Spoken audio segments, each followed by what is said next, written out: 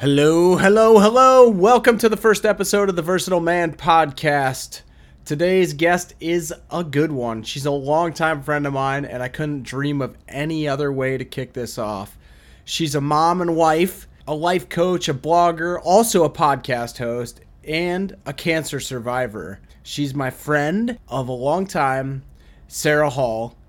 And before we start today's episode, I promised this in the introduction. I want you guys to take a second before we get into the episode today and the interview to set an intention for today's episode as to what you really want to get out of it, knowing all of the roles that Sarah fills and kind of how that could relate to your life and what you could take away to become a better person. That all being said, please welcome Sarah Hall. You can act like a man! You're listening to the Versatile Man podcast.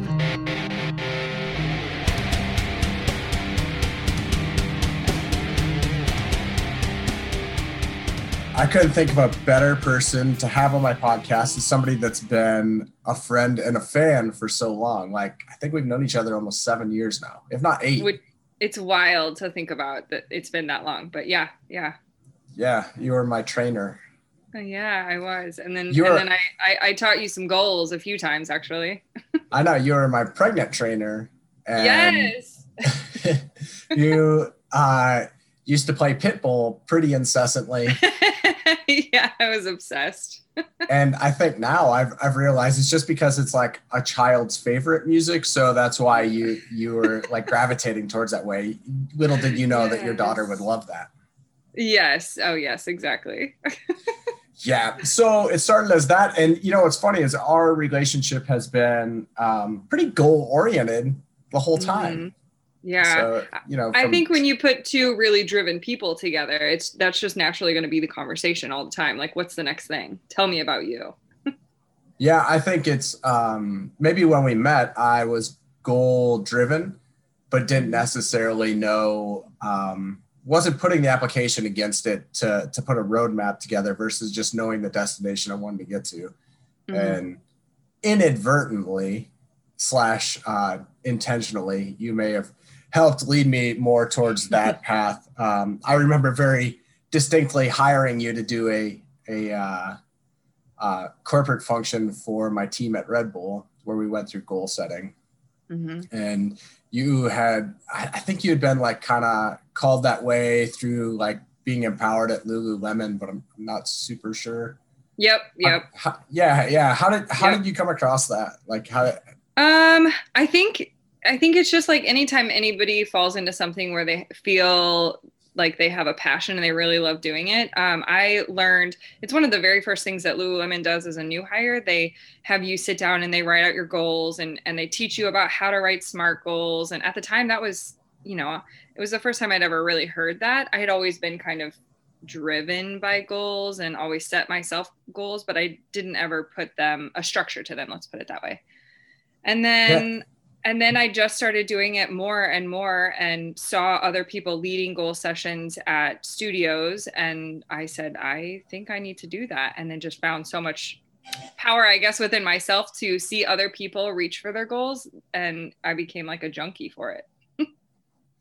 Yeah. I mean, I know I definitely took a lot away from you being there for us corporately. And we were sitting with, at that time, a lot of college kids. So I thought, hey, this is going to be a good exercise for them as they prepare, you know, to take on that next phase in life. And little did I know that I would take away from, I remember sitting like halfway through and I had just had my daughter not super long before that. And just thinking in my head, like, I have to quit. I have to leave this job. Like it just isn't going to get me where I want it to go. And at the same time, not, you know, just totally cause massive amounts of collateral damage. Have you had those experiences in those prior to that? I don't even think I shared that with you until just now. So that you were thinking about leaving at the time? No, that I definitely decided in that session that I am going to leave this job. Oh, I mean, I have had people have really big ahas, like I want to say kind of seeing their life for what it is when you back up and you think about the future and then you compare it to the here and now. I've had people, and I can see the light bulb turn on where they go, where I'm at right now is not going to get me to where I want to be in a way that's going to make me feel like I want to feel. So I can see those light bulbs turn on, but I think the most powerful moments is when some of the people who were at the gym where you and I had first met, I bought something off Marketplace and I went to go pick it up from their house, and they're standing in the driveway with me going, you're the reason why we're selling our house. And I'm like, what are you talking about? At a goal session I did with them, they had mentioned, I guess that something that they took out of it was they wanted to downsize so that they could put more money into travel and more money into other areas of their life. And so they were selling their house and moving everything that they own into a smaller house so that they could appropriate their funds to different things so that they could do things that they loved, and take life by the horns, which was really cool to feel like you have such a pivotal impact on people. But it's not me, it's you coming to it. I am just the person to open the door, I guess. Yeah, I think that was my first experience with like coaching, and I had an experience shortly thereafter then with a career coach, just kind of toying around. And I remember getting so frustrated with her as I talked myself into circles. She's like, well, it sounds like you know the answer. And I was just like, well, no, up to that point, I want somebody to tell me what to do. I don't want to be the one on the hook for it. And it just, in the end, obviously I did leave. I just had to plot my exit very strategically. I think sometimes we can be a little stubborn with ourselves. Like, we know what we want and we know what we need to do, but taking the leap can be hard or scary. And so we just are like, no, I'm not going to look at that part of my brain that wants that thing. so I'm going to look over here for a while. Yeah. I think it's very easy to ignore signs that are being given to you. That's not just like career. I mean, relationships too. How many of us held on to relationships that we didn't really need and or want or should have stayed in? But it was just, we ignored so much trying to make it work. I think the biggest thing is people fear failure, and they fear having to tell someone they failed. So they will beat their head against the wall because they're afraid of that, when in reality, it's not a failure. It's just you've outgrown it. Yeah. Divorce is a good example of that. You see people that just hate each other that stay together, when in reality, like, nobody's going to look at you as a failure. They're, it's worse if you try to, square peg round hole that, Yeah. I wish that our society was a little bit more, gave more power to vulnerability. Yeah. That's definitely a Western culture thing, I believe. Yeah. Yeah. We don't want to let those doors down. So that's a real easy transition for me. Something, since I've known you, that's been very defining outside of the goal setting is you at a very, very young age, younger than any of us want to, actually try and think about, were diagnosed and beat cancer.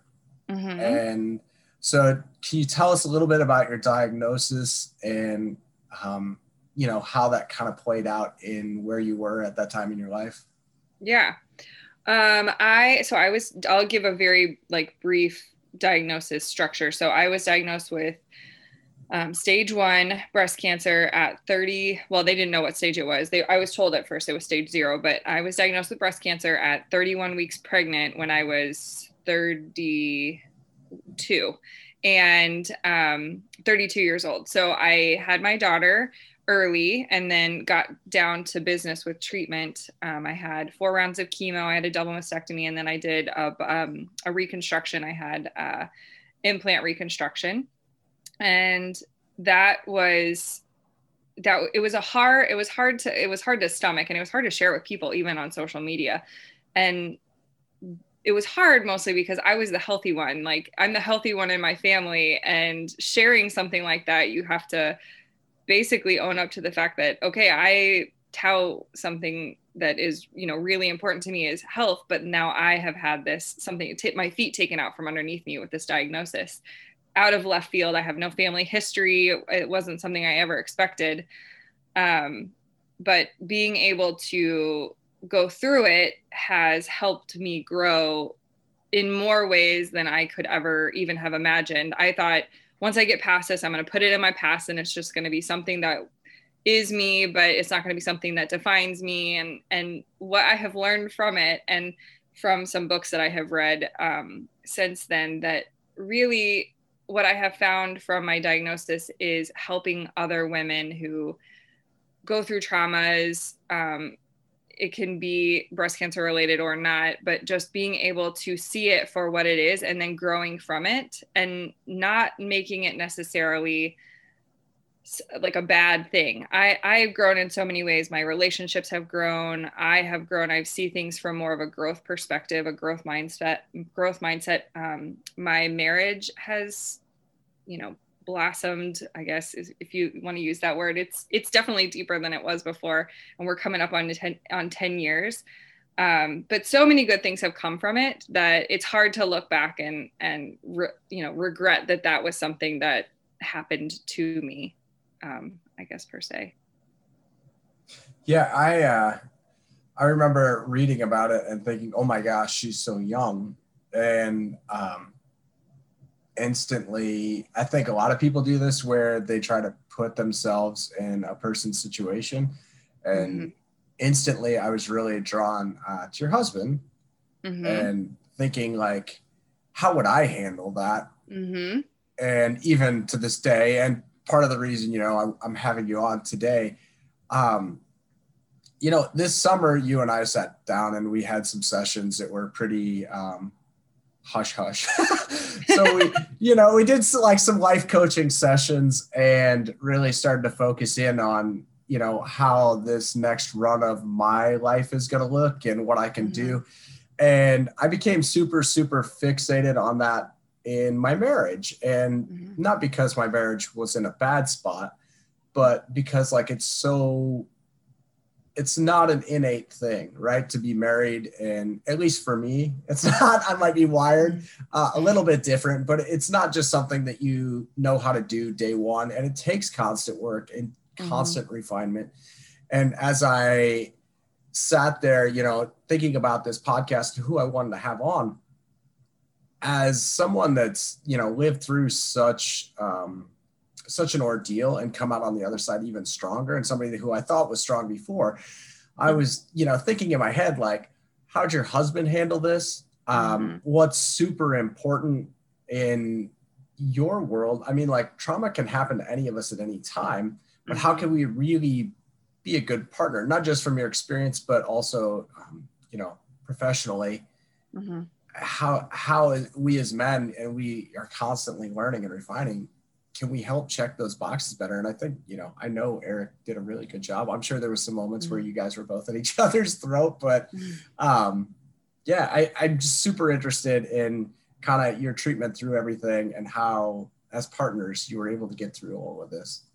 Yeah, I think there are moments, I feel like when you think about anybody think about past trauma, they think about there's tiny little blippets that they'll never forget.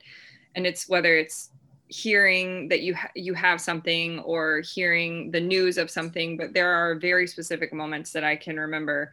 I remember we had come out, I got diagnosed on Valentine's Day, which that really sucked.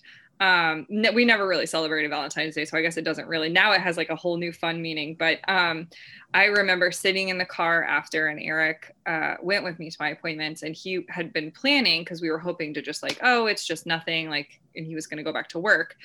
I remember sitting in the car after and feeling a little numb, but like feeling a little, I mean, I don't know, you can't even put words to that feeling, but he was standing outside the car, and he was talking to his so he's a firefighter, so he was talking to somebody, like a battalion chief or his captain for the day.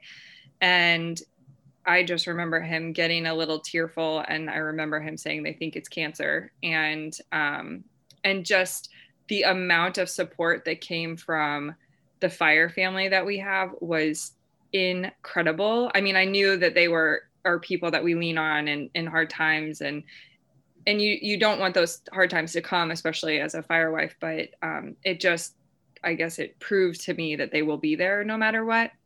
But I remember that moment very specifically. And then I remember it was like a couple of appointments later, and we were dropping off a car or something. And he just like took my face in his hands, which he did multiple times whenever I was going through my whole journey. And he just looked at me in the eyes and he was like, how are you doing so well with this? Why are you not breaking down? Why are you not like losing it? Why are you not getting angry? And I think my answer at the time was like, I mean, I don't know, will that do any good?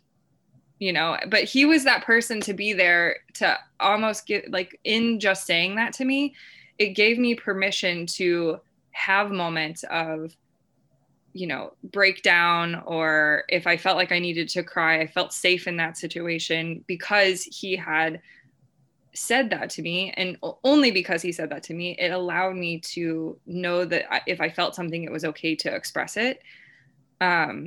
And then I had moments where I would this was another very, very critical moment, I think, in everything. I would get very caught up in looking at what other people said on Facebook groups and cancer groups about the different drugs that I was going to have for chemo. And I remember one night, like just locking myself in the bathroom and like cry. And then I would like get back on Facebook and I'd read more and then I'd Google more, which is never a good path to go on. Yeah. Don't get on WebMD. Yeah, no, it's so bad. And I just remember being like, this is going to be the most awful thing that ever happens to me. And not a great mindset to have. And like that next morning, he must have sat on it all night because he again took my face in his hands and I was, you know, drying my tears from the morning. And he was like, this is not you. Do not let what other people's experiences of this define yours. You are unique. You are you. And he just reminded me of all the things that I can bring to the table and my positivity. And he said, don't let that like make your flame go out. And I just, from there on out, after that, I mean, we were in the hallway of our house. I can tell you exactly where we were. It was the morning and I don't remember where our kids were at the time, but it was just, it like stands out in my mind as just an incredibly supportive moment. I mean, those are 3 moments in the entirety of what was like 9 months of treatments and surgeries and all these things. And obviously he was there for so many other, but those standout moments and those very easy statements made such a massive impact in our relationship that, you know, I think that that's really the point here, is that he was just there and he was there to remind me, just like a coach is, he was there to remind me who I was, and he was there to support me in making sure that I didn't lose sight of that when some other dark thoughts might come in. Yeah. I you know, we had a little bit, to a lesser degree, less duration of a stressful time around the birth of our second child. And I know that was very difficult for me. And I think my wife, you know, was holding that together for me and I was holding it together for her. Mm-hmm. But I remember definitely like, it was like the day she got admitted to the hospital, a month early, mind you. And I had to go pick up my daughter from school. And of course, my daughter had no idea what was going on. She'd been in school all day. Mm-hmm. And so that was like, you know, me trying to inform her what was happening to a certain degree, where mom was very difficult. And I never lost it in front of my wife, but that afternoon I definitely lost it in front of my daughter. And I think I scared her a little bit because she goes to a church school. And so I decided that we should just go pray together. And man, I was just a mess at that point. Yeah. And it's just hard though, because I think as a husband, we want to absorb all of that. You know, we're your protector, we're your rock, you're going to get through everything.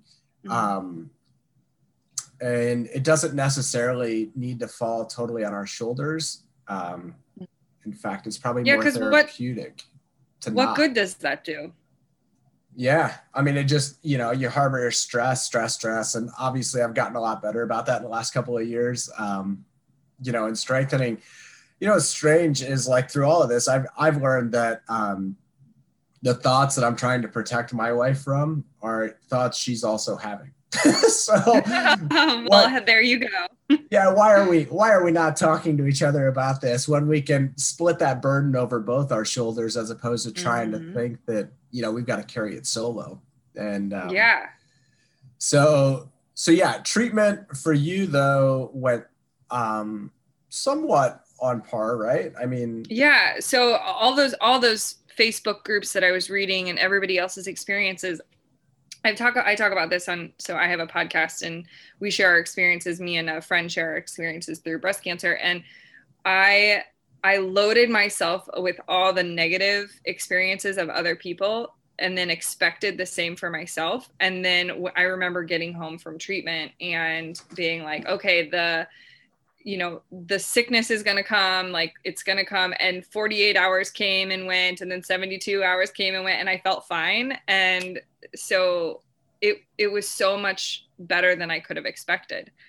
So there's lots of schools of thought of like, did I over prepare myself for the worst and then like was pleasantly surprised when it wasn't bad, or should I have avoided all the bad and then just gone in with a positive mindset and then just been okay?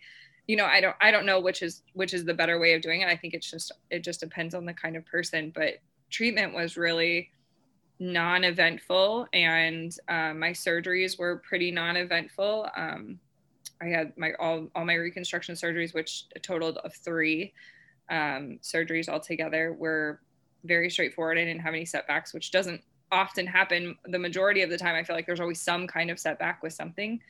But it was nice to have Eric's support and the fire guys support. The fire guys actually rallied together and covered Eric's shifts for so long. I mean, he even had to ask okay, Sarah's fine. I got to come back to work, like for my sanity to get out of the house. So she would like me to get out of the house. Please. Yeah. Yes. She needs some time alone. But it was cool. Like he learned to French braid my hair after my first surgery when I still had hair.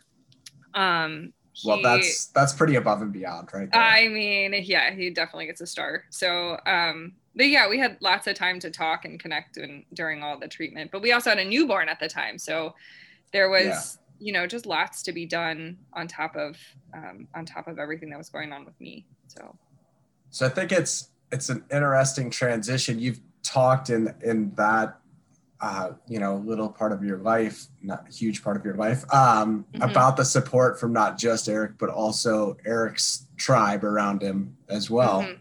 Yeah. And I feel like it's a little bit full circle-ish, this new step that you're in as well, on top of the podcasting and the blogging and helping others. Some of the others that you've decided to help, you've kind of gone down the road in yoga for first responders. Yeah. Can you talk about kind of what led you that direction and how it's going thus far?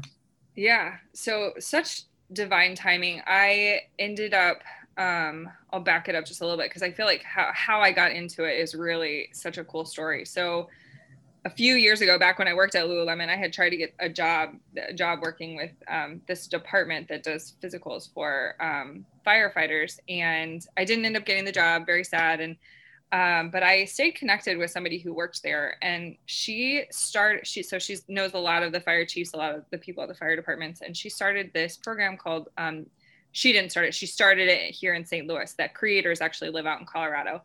But they started this program here in St. Louis called Yoga for First Responders, and they contract with different firefighters. They're trying to get in with some police officers, and they're trying to get in with academies, fire academies, police academies, and they're great in dispatchers.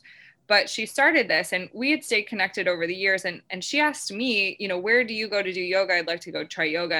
And my studio was down in St. Charles, and she started doing yoga. This was right after I didn't get the job.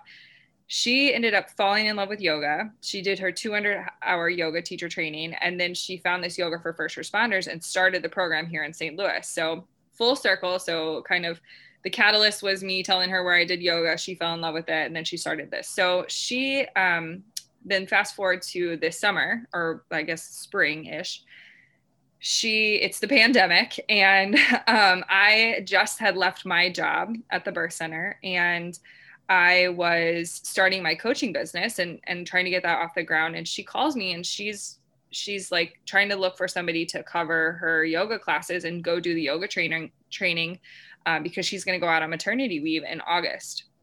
So I mean, obviously, yes, like I am in for this because it marries so well with like coaching and just processing stress and building resiliency against trauma, and firefighters and first responders are like my people. So, so I said yes, absolutely. And I went to the training in September in Colorado and really fell in love with what they're providing for first responders because it's giving these first responders the tools to process stress. You know, I think a lot of people think of yoga and they think of like stretching and zened out and, you know, I don't know, oming, I guess, and meditating. But that all it can be yoga. But what it really is and what YFFR is bringing is stress and building resiliency, like processing stress as any trauma that you see. And anytime you see all that, you need to regulate back down. So our body gets really heightened. Or think about like public speaking. So many people are afraid of public speaking. You know, our palms get sweaty, our heart races. But what if we changed everyone's mindset on how stress affects us? Like, instead of thinking of that as like our body's quote bad response to something that's coming in as a stressor, what if we thought this is like gave thanks for thanking my body for preparing me for this challenge or what I'm about to face, public speaking or whatever the stressor is. Yoga for first responders is giving people those tools with like breath work and then challenging your body with the practice of yoga and then learning to regulate back down. So using the breath to control the nervous system and process that stress. So yeah, that was a long story for. No, yeah, it's okay. That's what we're here for. We're here for your story. Yeah, I've definitely noticed. You know, I've gotten more and more into the whole mindfulness and the connection between mind and body and trying to like bridge those gaps. There's like definitely a physical body response to trauma, where we handle it once one way and our brain then says, well, that's the way we handle it, I guess. And sometimes your body just responds without your brain even knowing until you sit down in a yoga class. All of a sudden these floodgates start opening because you're focusing inward in the mind where your body's like held on to that for so long. And it's all very, very interesting.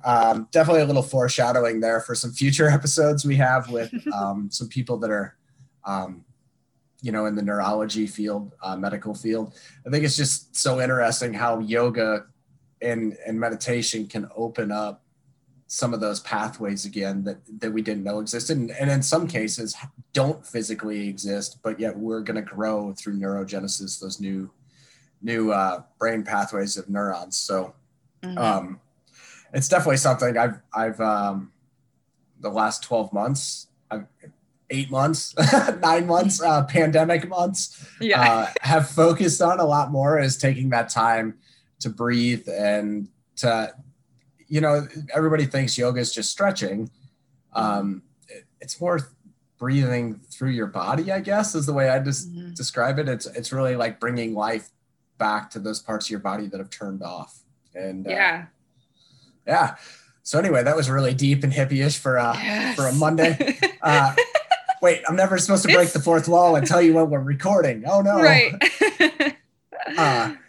But yeah, I think that's good. And you're right. There are a lot, you know, in the first responder world, you think of the people that are handling those types of jobs, and not just the burly, manly men, you know, of the firehouse, but, you know, it's also women as well. I mean, they're conditioned to do their job and to move on. You know, if you're at a car accident, you know, 1 minute and you're in your first hour of your shift, and then, you know, 2 hours later, you're at, you know, a major crime scene, violent crime scene, and you're just supposed to keep chucking along. So as if nothing's happened, do your job, move on. And man, that stuff just wears on you. I mean, there's also, you know, a tremendous amount of data behind, you know, depression and bipolar disorder and also violence and first responders. They need more outlets and they need more advocacy to help them through that. So it's very good that you've taken that opportunity, and obviously that it's been presented to you. So yeah. So Sarah, my promise to my listeners is that we're always going to keep things brief, even though you and I could probably sit down for like 2 hours and record the whole thing and really get into the weeds on some topics. But I appreciate you coming on today. And I definitely want to end every episode kind of the same way so we can tie it all back together. So I gave you some hints that this was coming, but I didn't tell you what the questions were. So I'm going to end every episode with 2 questions that I would like the guest to answer. And the first one is, what is one thing you wish you could tell everyone that is listening? Oh boy. My one thing, I mean, honestly, I think tying my story in with my husband, communication is key. I think if communication is not something that you feel comfortable with, or if it's that one thing that kind of gives you stress, find a way to process that and to learn how to communicate, be it with your partner or your children or the people that you work with. I mean, just communicate is going to not only just relieve some of the burden on you, but also, the burden on the people around you.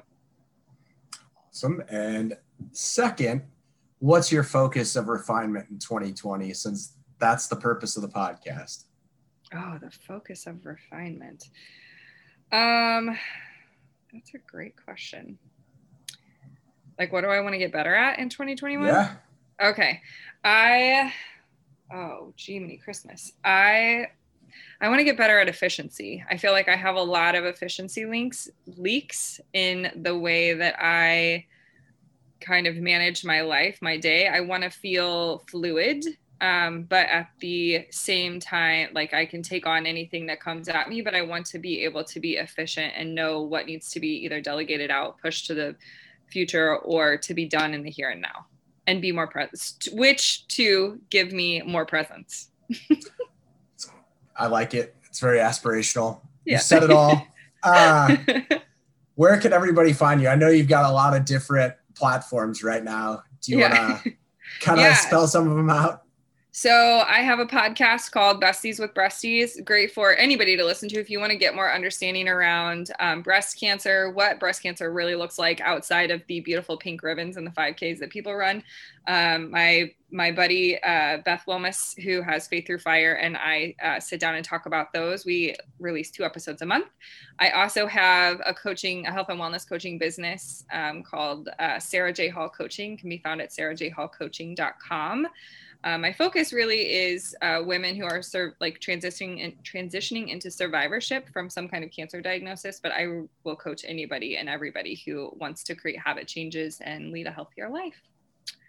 That's where you can find me. And Hiccups to Harmonies, what's that? Oh, yes. Yeah. Hiccups to Harmony is my craft business. Is actually, it started out as a blog. When I was going through diagnosis, I wrote out lots of blogs, and I started this with my best friend when we wanted something more besides motherhood. We started the blog. Her husband experienced a pretty traumatic back injury, and then I was going through my breast cancer diagnosis at the same time. So we started Hiccups to Harmony. It's a platform where we write about, whatever hiccups in our life and how we create harmony. But we also started a craft business to help fund a scar covering tattoo for myself. And our hope is to grow it into something where we're starting to sponsor other women getting trauma tattoos, basically to cover up scars that they may have so that they can help heal in that way. And we sell reusable snack bags. That's kind of our reusable snack bags, any kind of reusable plastic waste saving concepts. That's where our niche is. Awesome. Well, thanks for coming on today. I appreciate the time, and maybe down the road again, hopefully. Love to see how this all goes. And it was good to have you. Thank you, Caleb. You've been listening to the Versatile Man Podcast. Please remember to like, rate, and subscribe. Tell your friends, for the love of it.